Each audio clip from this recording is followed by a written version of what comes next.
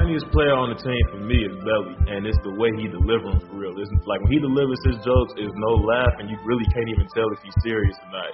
Yes, we deserve this win, man. Fox Sports 5 flying high in Motown.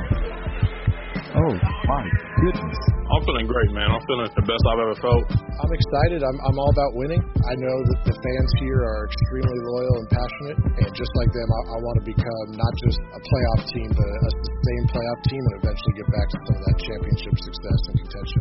With the 12th pick in the 2020 NBA Draft, Sacramento Kings select Tyrese Haliburton. Imagine being one of those players that's on a team that hasn't been in the playoffs in over a decade, almost 2 decades. It's about a decade and a half. Then being the first team that actually gets to the playoffs. Just being able to be a part of that would definitely be something special. And if we can, end up building a championship contending team, you're winning a championship in Sacramento. Like that's looked at a lot differently. You probably feel better than you do with anything else. Welcome back to another episode of the King's Pulse podcast. My name is Brandon Nunez. We are presented by the King's Herald. Got my guy Bryant West in here as we always do. What is going on, Bryant? How you doing, man? It's full season of Zen mode here. We went from beating the Lakers, which is always the preference, to losing a competitive game against the Portland Trailblazers. And pretty enjoyable, if messy, 2 games of basketball. Not very soul-crushing on either end, so I'm doing just great. How about you? I'm doing good. I will say at the beginning here, if we sound a little different, these are getting recorded from the phones today because we are doing this episode live on Locker Room, which we're going to be doing a little bit more often.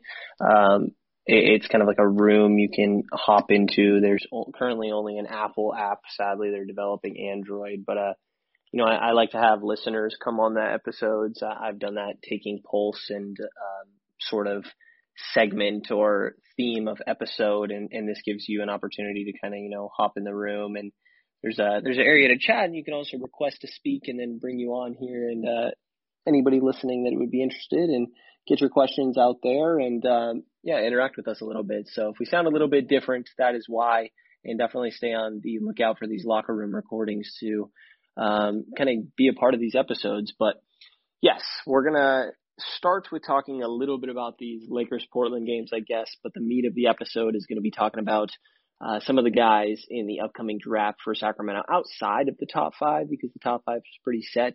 But yeah, quick hitters. We're recording this right after the Portland game that was a very messy ending. I got to say, I guess it makes sense, but that call of like Fox throwing it off the rim and then them giving possession to Cantor after the whistle, it makes sense, but I really didn't know how that was going to go.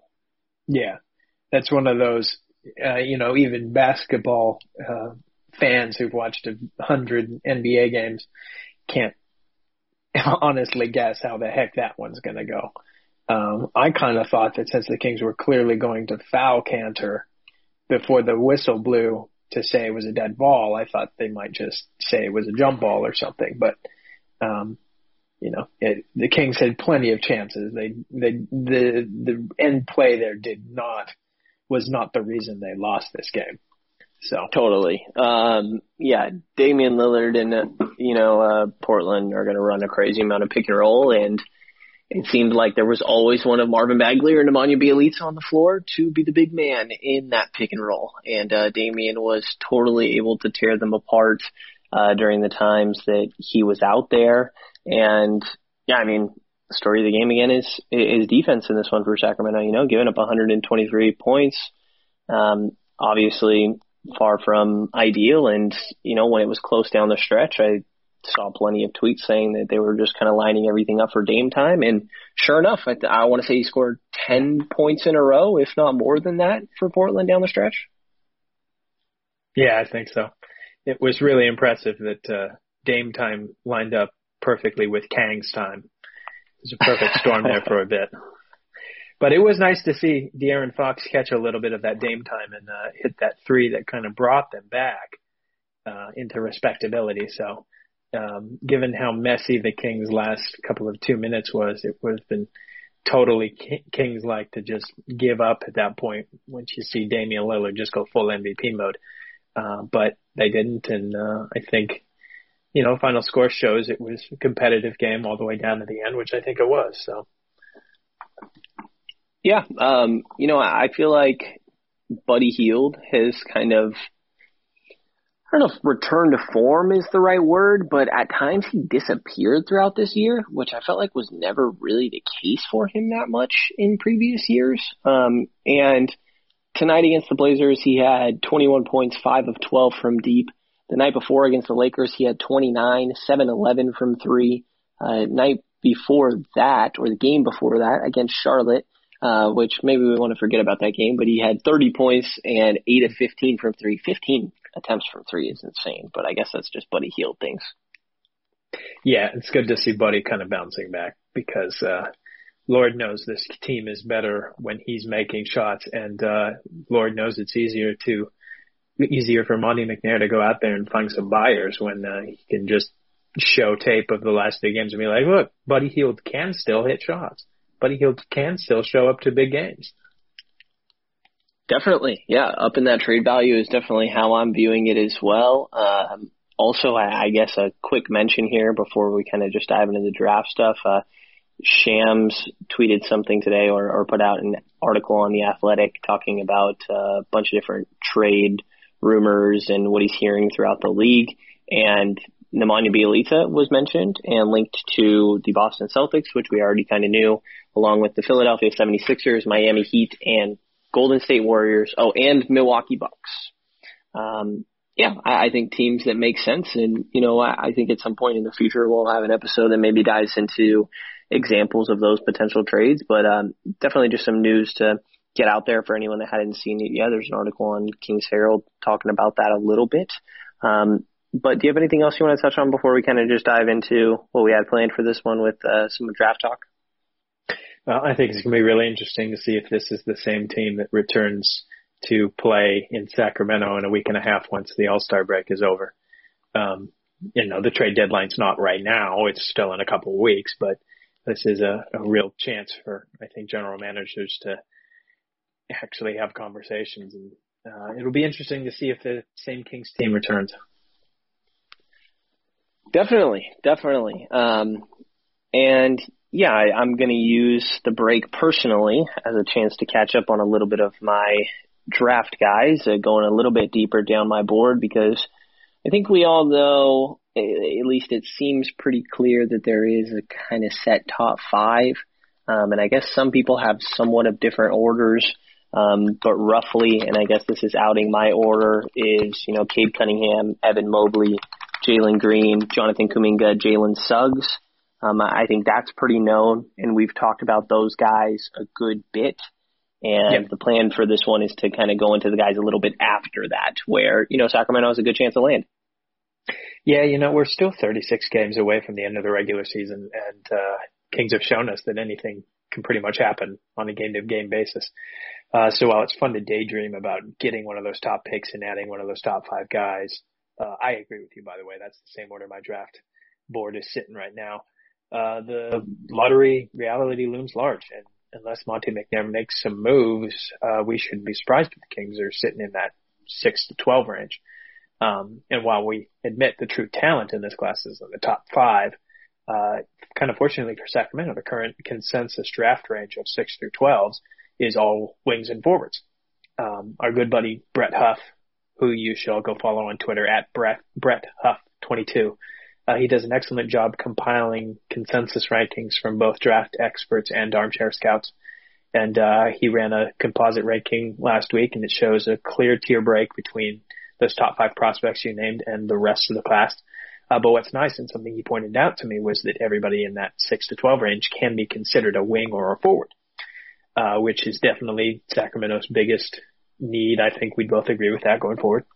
And, before we dive into the actual meat of this episode, it's important to say that things will change. Guys will emerge. Somebody that we don't talk about in this conversation will come into consideration once you and I catch up on more tape. But I think this group we're going to talk about here is a good representation of this mid-lottery range. And it's also pretty important to note that this year, more than pretty much any year. It's harder than normal to consider guys just on the merits of their skills. I mean, I don't have to say that the pandemic has changed pretty much everything in college basketball, but it has certainly impacted some guys a little harder. For example, you mind if I just dive right in? Yeah, no, go right ahead. Yeah. Well, then let's start with Zaire Williams then. Zaire Williams, forward out of Stanford, 6'8", only 185 pounds. He's just a stick of a dude. Really young player, really highly touted out of high school. And I mean, you can just see it when he's on the court. He's a very skilled player, but if you just look at the stats, it's just dreadful season. And that's just because he's the king of COVID contacts this season. That Stanford team couldn't play any contests at Stanford because of Santa Clara County restrictions on contact sports. So they spent the year playing all of their home games in Santa Cruz, traveling to road games, and otherwise fully living in hotels. This, of course, impacted pretty much every aspect of their program, but the biggest was probably the lack of an actual weight training program, which if you take one look at Zaire Williams, you get is pretty damn important. His biggest weakness is a lack of strength.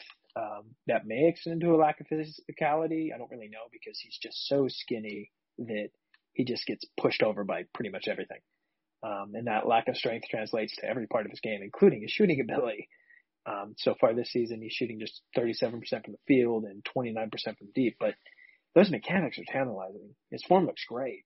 And he's hitting 80% of his free throw shots. So there's upside there. He runs the floor well. He sees the floor well, 3.2 assists per 40 minutes. And when he's not getting blown up by contact, I mean, he can really get up and down the court in a hurry. So he's clearly a skilled basketball player who is limited by his physique. And even in his worst games, you can see a developmental skill set there, baseline skill set. If Sacramento's sitting in that 6 to 12 range, are they a team that wants to gamble on their developmental program next year? Could they handle a highly drafted rookie who's not really contributing immediately? Because if so, I would love to see Rico Hines and the Kings training staff get to work with Zaire. To me, I think he's still the highest ceiling dude of any of the guys we're going to be talking about. But, it's a lot like Pokusevski from last year. It's gambling big time on your developmental staff. Yeah, I'm with you. It's the highest ceiling guy. But as I, watch more and more, it's getting difficult for me to kind of leave him at this 6th spot, which is where I have him right now. I think somebody tweeted at us the other day, outside of the top 5, who would you take for Sacramento? And you and I both agreed right now it's Zaire. But I think that's definitely obviously going to be a really developing conversation as the year goes on. And, the physical tools, space creation is very interesting. I think defensive versatility and really like a want and effort level on the defensive end is really appealing. He obviously fits that. A lot of these guys, I guess, can be classified as wings. I do think 2 of the guys that are maybe listed as wings, I might put as guards that we'll get to. But Zaire is very much a classic wing forward that you would want long term alongside Fox Halliburton. 6'8", impressive. Build wise, he totally is fitting what you want. You maybe would want more on ball defense. I think part of the issue that maybe you run into with like a Jalen Green is having 3 more slender guys of, okay, who's going to take the on-ball assignment if it comes to a wing player, a wing initiator. But, it's a problem that you would work out down the line. I mean, I'm with you. This is kind of the upside swing you would take. And, I do think it makes sense for Sacramento, but there's going to be some rough stretches. I don't know, how, because you mentioned the Poku thing, and I see where you're coming from, but I feel like Zaire, I don't know, actually. Is he going to be a higher impact than Poku right now? Because Poku is really, really rough. Yeah, I don't know. Yeah, I don't know either. I think he's definitely be that upside play, and it would be surprising to me if a guy with – because even in his roughest games, I went and watched the USC game from literally last night where he had 2 points, 2 rebounds, 4 turnovers. And in that game, he's just moving really well. And in the context of that, it's like you can see where this guy's coming from, but he's just so skinny. Everything about his game is just impacted by how skinny he is. And I think it's kind of important to circle back on this. Every guy we're going to be talking about in this range offers something that the Kings really could need. Like the Kings could really use a stretchy, springy, small forward who can run up and down the court and hopefully become a good shooter. But every single guy that we're going to talk about also has a clear, defining weakness that is something that the Kings really don't need any more of. And if Zaire Williams is a developmental prospect, I mean, the Kings really can't stomach if they want to think that, all right, this is the last year, we got to rebuild. Next year's the year that we're going to start really going for it. I mean, Zaire Williams might not be the smartest pick in that instant. He might be the highest ceiling guy, like we said, but he is pretty dang raw. Yeah, and raw in a physicality way. Like if you threw 20 pounds on this dude and he'd been like working in a normal collegiate program all year, I really, really doubt that his numbers would be this bad. He's just, I feel bad falling into the trap of his numbers lie, but I feel like his numbers do lie. Yeah, no, I totally see where you're coming from. And I think that part of that conversation of, if Sacramento wants to go for it all next year, this isn't the guy you kind of take is an angle I wanted to focus on a little bit this episode. Like, where do you stand with that? Do you think that, they're in a position where they should take this, boom or bust kind of candidate, or would you go a direction a little bit safer? That's going to be the defining question from here on to draft day, and I'm sure my answer will change a dozen times. Watching a team be competitive the last two games against the Lakers and the Blazers, even though I sit here saying that I think the Kings are going to be a bottom 6 team by the end of the season, I'm always just going to gravitate towards the upside play.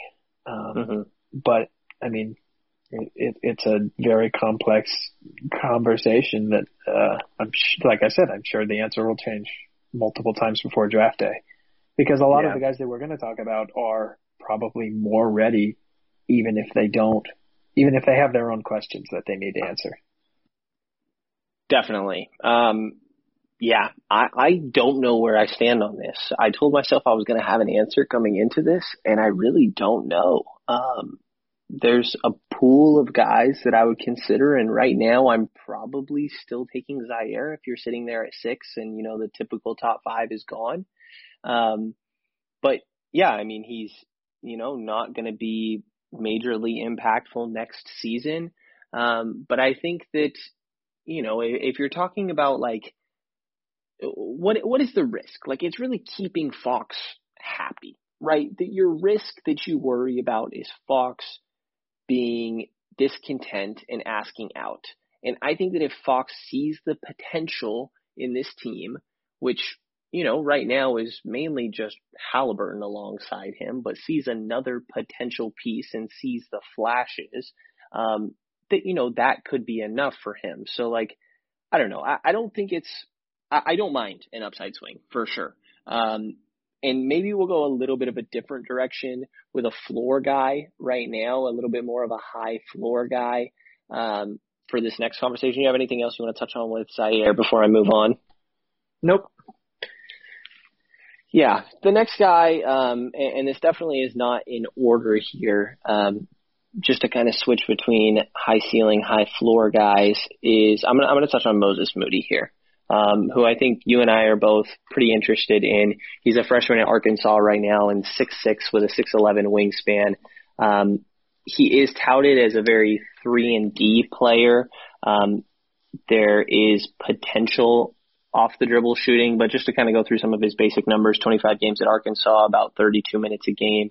He's averaging 17 points, just under 6 rebounds, 1.8 assists, just a tad over 1 steal on 43% from the field, 37% from 3, and 82% from the free throw line. And that 37% from deep is on about 5 attempts a game. I do really enjoy Moses Moody. And I don't know if I mentioned his height. I think I did already, 6'6", 6'11". So, ideally you'd like someone a little bit bigger, like you'd like a Zaire 6'8" sort of size, but I think you can totally make this work. But yes, there is questions about his off the dribble creation of any sort that would limit that upside. For being touted as such a 3-and-D player, the 3-point shot hasn't looked phenomenal at times throughout this year. And the defense primarily, again, is a lot of really off-ball feel. I think he's very capable on ball, obviously, with his 6'11" wingspan. But yes, he's a very smart, intelligent off-ball defender, which is going to translate pretty quickly along with this 3-point shot. Pretty similar to how you're seeing Tyrese Halliburton contribute in his first year in the league. Yeah. To reiterate, Moody is 6'6", but they keep saying he's got a 7'1" wingspan, which is just incredible. And he's one of the youngest. In fact, I think he is the youngest guy that we're going to talk about in this conversation. He will be just over 19 years old on draft day. To me, he might be the best combination of floor and ceiling in this range. I don't know that he'll ever be a star, but he's young enough where you can't say massive skill growth is out of the question. Like you talked about with Halliburton there, you and I were truly doubting Halliburton's off the dribble creation ability. And, it's not out of the question that somebody this young who clearly is getting better and better can't have that kind of skill growth. I was worried for a bit there when Moody's numbers, especially his 3-point shooting, dipped to start conference play, but he's been in double figures in all of their 8 last games. And most importantly, he's always impacting the game, even when his shot's not falling. Against Alabama, he shot 3 of 12 from the field, but still ended up with 24 points, 5 rebounds, and 4 assists because he just got to the line. He got to the line 19 times and made 16 of them. You talked about how he's shooting 82% from the line, but he gets there almost 6 times a game, which for a shooting guard small forward is just pretty incredible. And his defense is excellent. He's not the most fluid, explosive guy, so I'm sure that there's going to be some people out there that question, is he really going to be a primary defender at the next level? But I trust his instincts. He's a really dedicated defender. He's a physical player. I think he gives the Kings a lot of what they need. I think in a vacuum, he's my pick of the dudes we're going to talk about today. I think I might take him over Zaire Williams. I really believe in his shooting upside. He's a physical defender, and most importantly, he's shooting 83% from the free throw line, which I think would lead the Kings at this point. Yeah. Right. I'm with you. I think at the point of the draft last year for Halliburton, which there's obviously been a lot of development since, I definitely would, if I was projecting upside of off the dribble shooting, I would definitely lean towards Moody. But obviously Halliburton has, a good playmaking advantage there. I think that they are very good complementary players that both have a little bit of an unexpected potential untapped ceiling to them, especially, development we've seen from Halliburton. I definitely would have trouble bucking back on Moody over Zaire. I think those are probably the two I jump between at this current point. I love what Moody brings. Do you worry about his size at all at 6'6", or is that fine to you because the wingspan on top of it as well? 6'6" is about as small as I would consider a dude if you're talking about traditional small forward.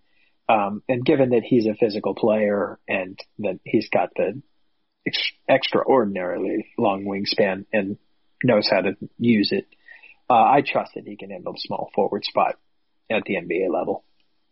Yeah. It probably does come with, any of the conversations we'll be talking about, does it make sense for the Kings to draft a guard in the future, in a future podcast? That does include having to do some roster construction. Kings probably have to have much better defenders at the forward and center spot, to make sure that they can cover up for a otherwise somewhat small, guard rotation. But definitely, that's a thing the Kings already need. So I don't worry about Moses Moody. If he's the pick at 8 or, in this range, I think he fits extremely well with this Kings team. Yeah, I'm with you. I do think that, like you said, that'll be a conversation we have in the future. I do really want to dive into, potential, what does a 3-guard lineup mean? Is that possibly successful? What would need to happen around the roster for that to be successful? Really dive into that in a future episode, especially with Jalen Green, Jalen Suggs sitting at the top there. Moody, I guess, somewhat fitting that. But definitely more of a wing player there. I really like the fit potentially there. We have Kaylin Kirshner in the chat saying, give me all the Moses Moody as well. I'm sure she's far from the only Moody fan. I think it's the Moody Mafia, right, is the terminology. Yeah. I am definitely on board and going to be really intrigued with Moody. I think he's somebody that, if Sacramento is sitting out of that top 5, I am personally going to be strongly considering. Definitely going to be diving into everybody. I'd recommend watching a lot of these upcoming Arkansas games to really get a feel for him. And, as a potential guy that goes to Sacramento, is there a certain one that you want to jump to next year? I'm going to talk about the dude I struggle the most with, because if you built a basketball player in a laboratory to test my draft preferences, you couldn't come up with a more complex dude than Scotty Barnes. To me, he's the ultimate upside-downside guy in this conversation, because both his positives and his negatives are so clear from both the film and the numbers. He fits a lot of the big needs the Kings have, and he already has a bunch of weaknesses that the Kings already have. So let's do the upside first. The dude is a 6'9" tank. I should probably give his overview. He's a forward for Florida State, 6'9", 227 pounds, 7'2" wingspan. He'll be just under 20 years old at the draft. Boy, he can just float on the perimeter on defense with guards, and he can handle his business down low with bigs. He has legitimate upside to switch and handle anyone from 2s to 5s at the NBA level. And unlike pretty much every King, he plays defense with pride. He goes for the ball, 2.4 steals per 40 minutes. But also for a guy who plays with such intensity, it surprised me to see that he has yet to foul out of a game this season. Given how hard he plays every moment on defense, I really thought he would be a dude who struggles to foul out. And I wouldn't be surprised if wherever he goes in the NBA, he really struggles with that for a couple of years. But he's a freaking titan on the defensive end of the court. And given his intensity, if the Kings drafted him, he could be a real culture setter. He's also been playing as a jumbo initiator for Florida State this year, pretty much their point guard, averaging 7.3 assists per 40 minutes. That's no freaking joke. A 2.2 to 1 assist to turnover ratio. He played with Cade Cunningham and Moses Moody at Montverde Academy. Clearly, they all learned something from each other. Barnes has great vision and is more than a willing passer. Synergy notes that when you consider both his individual points and assists in the half court, his points per possession generated would rank in the 91st percentile across all collegiate players. So that all sounds great, right? The problem is that I don't really know what he gives you on offense outside of playmaking, because if you just look at his own half-court scoring ability, Synergy has him in the 30th percentile, and he's shooting just 38% in the half court. He doesn't have any shooting consistency. He's hitting just 26% from deep, 28% on catch-and-shoot shots. He's not a dynamic rim-running dude yet. His numbers at the basket in the half court are middling average. He can run the pick and roll as the ball handler pretty well. But again, if he's the initiator, I have no idea how long it's going to take some team a long time to transition him from the full initiator role he's doing at Florida State to a tertiary or even secondary kind of dude. So I don't know what his offense is going to look like until he gets used to that. And Kings already can't really handle any more questionable fits. So he's going to be worth considering from here to draft day, but he is as complex a basketball puzzle as anybody we're going to talk about. Totally. And you mentioned, this being the ultimate test of your favorite type of player. And you and I are very similar in the guys we like. So I'm definitely with you there. And this is Will Griffith's guy, by the way. Definitely really vocal about that. And yeah, I mean, does everything on the defensive end of the floor. Like, I don't know what else you could want there. And I've really, enjoyed watching him recently. And I didn't realize exactly, like, I knew he played with high energy, but like very first play of the game, I think in a recent one I watched, like he just makes a little layup and he flexes and screams. And I'm like, wow, okay, I guess that's what we're doing this game. And that's just every single game, clapping in people's faces. And yeah, like you're saying, a culture setter, which I think would be very big for Sacramento. Tyrese Halliburton is a start of that as well. Yes, and there's not much else to say on the defensive end. I think as you Welly explained, he's a super promising prospect on that end. Like you said, 2 to 5, probably, I guess, outside of Mobley, best defender in this class, right? I would say so. At least it's in the top of this conversation. Right. The offensive end of the floor, like you said, the playmaking is the intriguing part of him because there's not really any shooting. To me, where, and like if we wanted to have the bigger Isaac Okoro comp, where that gets misstrued for me is that like Okoro to me could do everything well on the offensive end of the floor except shoot. And, I think Barnes obviously has more size to him, and more defensive potential because of that. But yeah, Okoro could do absolutely everything but shoot. Okoro was a phenomenal finisher, had a great first step, a good handle to him. So to me, Barnes, while he's playing this point forward, point guard of sorts, I think that he could be most ideal as a roll man and then using that playmaking in a short roll situation. And it just sucks that you aren't seeing that at all in Florida State. Florida State's using him in a role that he's just not going to get at the NBA level. Right, which is where this gets difficult because if you have an absolute negative on the offensive end of the floor, is there any scenario where you're playing Scotty Barnes, Marvin Bagley, and Rashawn Holmes? Like, I think that's horrible on offense, right? And it's not good enough on defense to make up for it. Yeah, you got to have a ton of shooting around that core to make it work. Right. And I don't know that even Tyrese Halliburton and De'Aaron Fox have that going. Right. Yeah. That's about all I have on Barnes. I think he's going to be really interesting to keep track on. A pure defensive prospect that is seriously going to be a defensive player that Sacramento has desperately needed for years on years and is going to need when you're going up against the likes of LeBron James, Paul George, Kawhi Leonard on, a nightly, weekly basis, I guess, in this ridiculous Pacific Conference.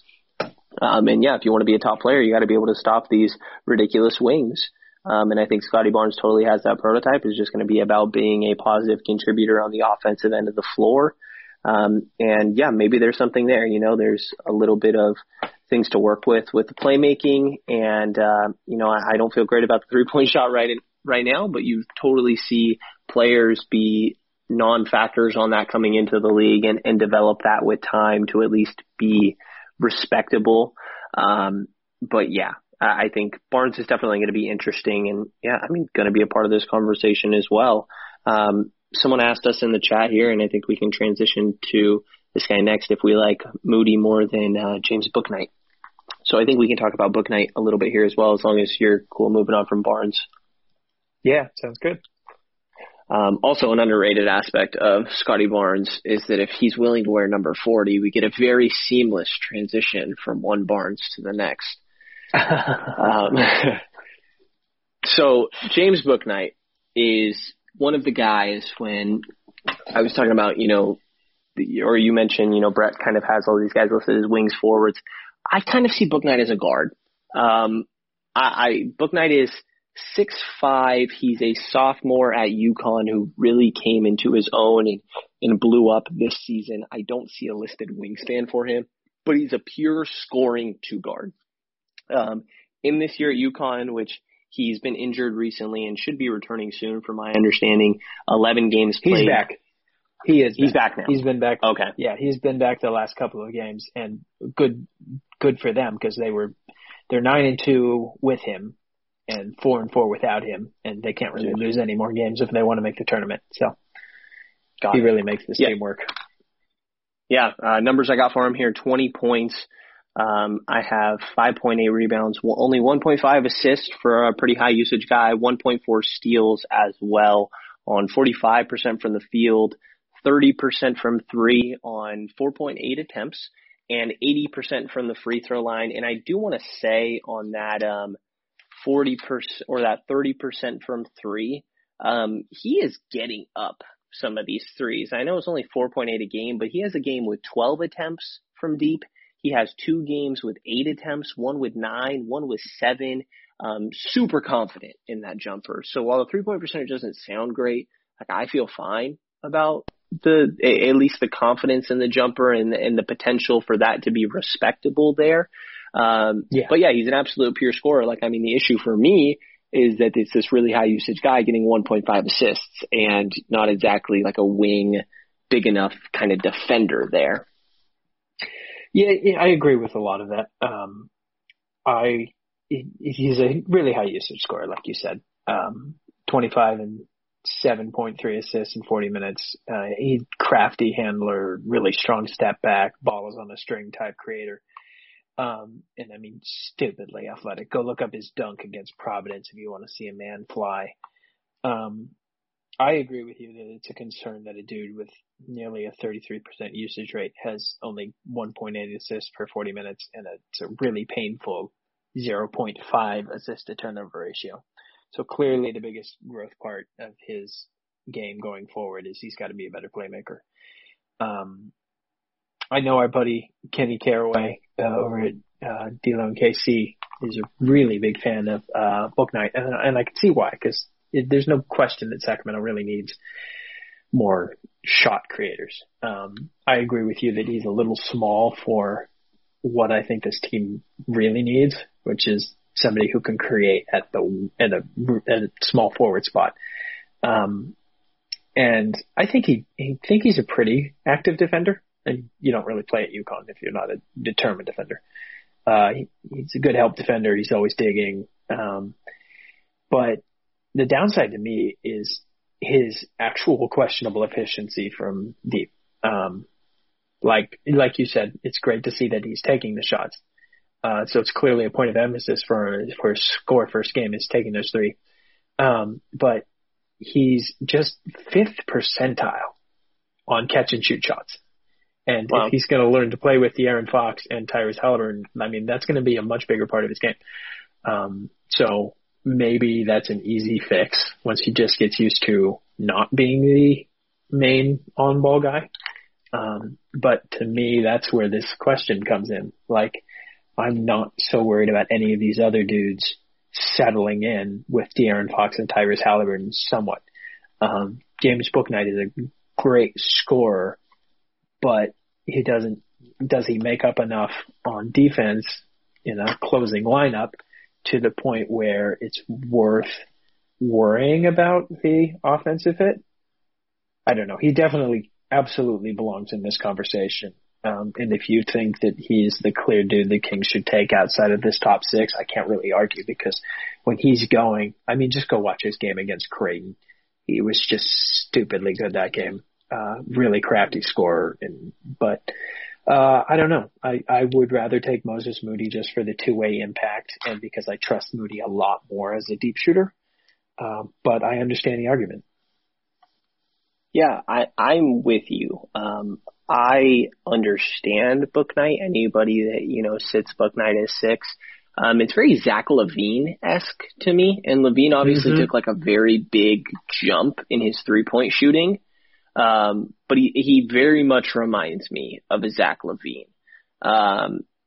And yeah, I don't personally like the fit of Bouknight very much. I think he's a good enough talent that, maybe there is an argument you take him and make it work. And I could get behind that. But personally, it's not the direction I would go for a guy that I don't know how he functions off the ball. And it's not that you need a guy that only is working off the ball, but this is, like you're saying, a player that is really only working on the ball at the current point. Yeah. And that's just not really going to happen on this Sacramento roster. And yeah, also not the ideal fit defensively on this lineup. You know, you want a little bit of a bigger wing or at least a more seamless offensive fit if he's not going to be kind of the ideal size for a defensive role there. So yeah, it's early, but I think outside of the guys we talked about, I probably have Bouknight last when it comes to my Kings board. Yeah, I'm not going to really hate on that take either. Like I said, this is going to be more so than any other year, just really about what you think the Kings' biggest need going forward is. Is it another shot creator? Then you probably want Bouknight. Is it another shooter? Then you probably want Moody. Is it a defender? Then you probably want Scotty Barnes. So it's very complex. Yeah, and real quick, we did an episode, you know, fully profiling him, and we'll probably go a little bit deeper, obviously, at some point. But Jalen Johnson belongs in the conversation as well. And like I said, we've dove into him before, but just kind of as a wing jumpo initiator that has off-ball defensive instincts, but some of his own offensive questions when it comes to half-court creation, definitely belongs in this conversation as well and fits that size of a wing that you're really looking for. Yeah. I think we should move to one of your favorite new prospects.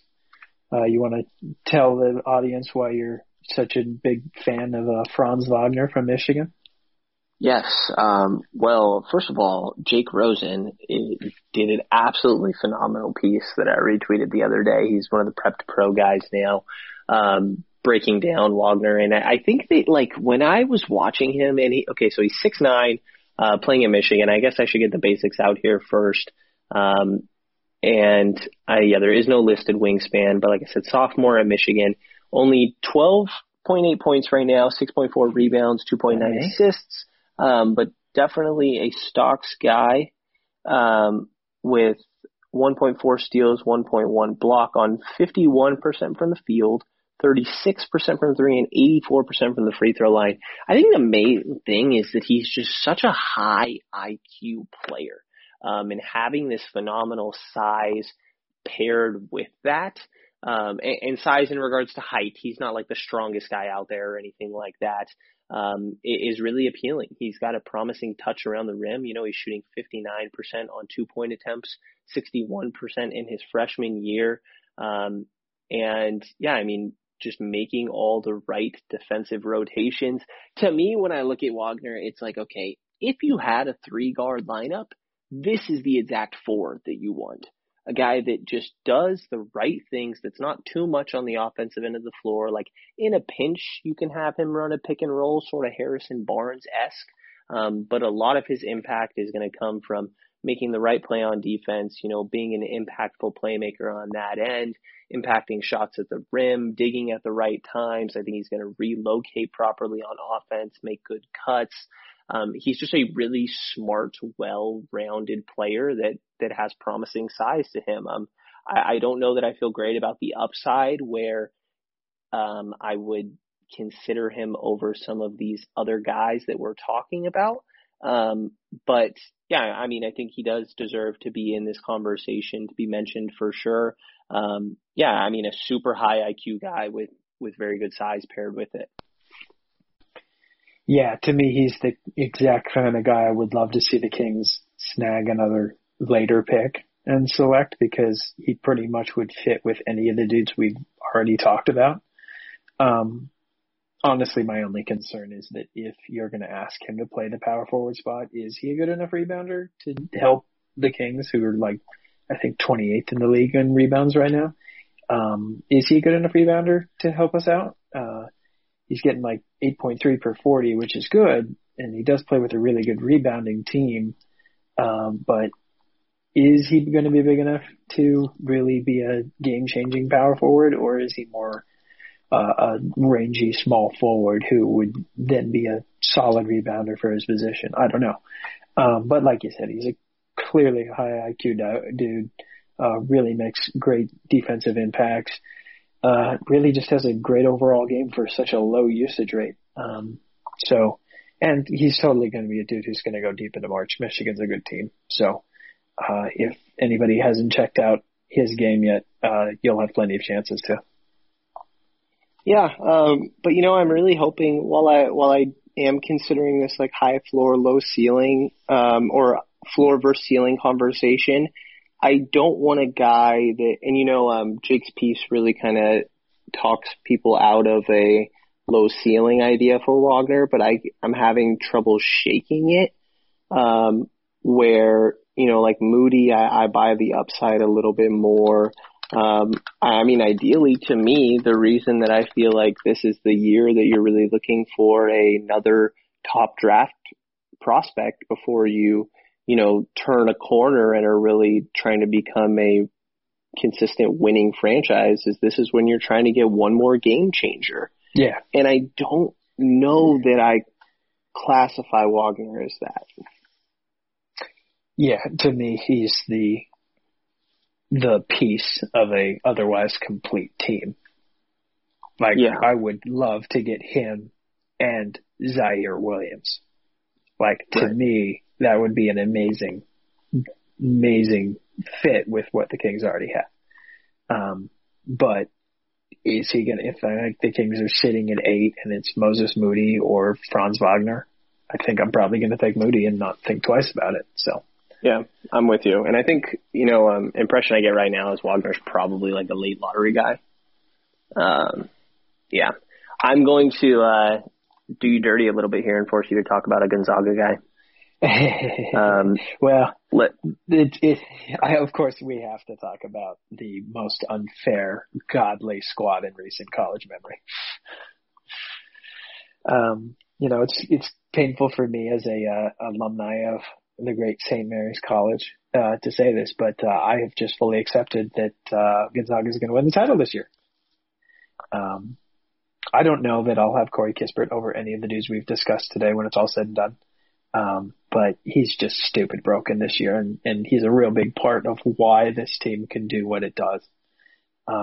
Averaging 19.5 points and 5 rebounds on 55% from the field and 46% from deep, with nearly 3 made threes a game. That's just stupid. Let's just say I could get petty. 56% from the field and 46% from three. For a while, there was a conversation of like a 60-50-90. I was like, okay. Yeah, I mean, he's shooting 88.9% from the free throw line too. So, I could be petty and say that his numbers are so stinking good because he's open all the time. Playing with an amazing team really does get him open. Like nearly half of his catch and shoot shots are unguarded. But that would be disingenuous and undersell just how stupid good a movement shooter he is. He's a high IQ player. He makes the right reads. You don't last in Gonzaga for 4 years without learning how to be a multi-versatile player. It's not fair to say I think he's going to be a bad defender at the next level, because you don't stay at Gonzaga if you're not a smart team-positive defender. And he's 6'7", has plenty of bulk, but he's not the most fleet of foot. He does get beaten by college guys, and I do really worry that teams will do matchup hunting against him. To me, I think he's the best argument for the true high floor of the guys we've mentioned. He's 22. We know who he is. He's a guaranteed knockdown shooter at the next level. But in my opinion, the average outcome for Moses Moody is going to be better than the average outcome from Corey Kispert. I think the Kings would be better off with a decent outcome from Zaire Williams or Scotty Barnes. So I respect Kispert for what he's doing, and it's going to suck when he and Jalen Suggs are holding the trophy out this year. But, I think he is at the bottom of this conversation to me. Yeah, I'm with you. I think this is a pick of a team that ends up, late lottery, but clearly is already on an upward trajectory. Maybe something like New Orleans or Memphis, something in that sort of range. It's not exactly, not exactly where I would go for Sacramento. I'm with you there. Who else do you want to touch on? I think I've gone through most of my guys. I have Jaden Springer on my list. Jaden Springer's going to be the really interesting conversation, a lot like James Bouknight. Is he a guard? I know our buddy PD really sells the idea of Jaden Springer being the perfect third guard in the 3-guard lineup. But I think we can dive into him more when we get into the how can Sacramento construct a roster to really handle a 3-guard lineup. Yeah, I'm with you. I don't feel great about my knowledge on Springer right now either, I will say. Yeah. And two other guys, or I'll say Keon Johnson belongs in this conversation. Brett's consensus board has him sitting there at 8. And he's the other guy that I clearly need to dive into more, but sitting there at 6'5", and he's a freshman from Tennessee. I'm going to be curious to dive into him. Does he qualify more as a guard in my mind, or does he fit this wing sort of role? He definitely plays. There were a lot of comparisons to Isaac Okoro. Interesting. It's hilarious to me that there's already so many dudes that are getting Isaac Okoro comps. But I mean, Keon Johnson's a little bit smaller and just as much a nuclear athlete. Good Lord. But if he's a guard, I mean, good Lord, you can't shoot 26.8% on threes and be a guard. Jeez. So yeah. Yeah, and unfortunately, he's not built like Okoro, where he's a freaking Mack truck. He's only like 186 pounds. So I definitely think he's a guard, and he might deserve to be in the conversation in terms of just best player available. If you really think that, well, here's a good dude who clearly knows what he's doing on defense.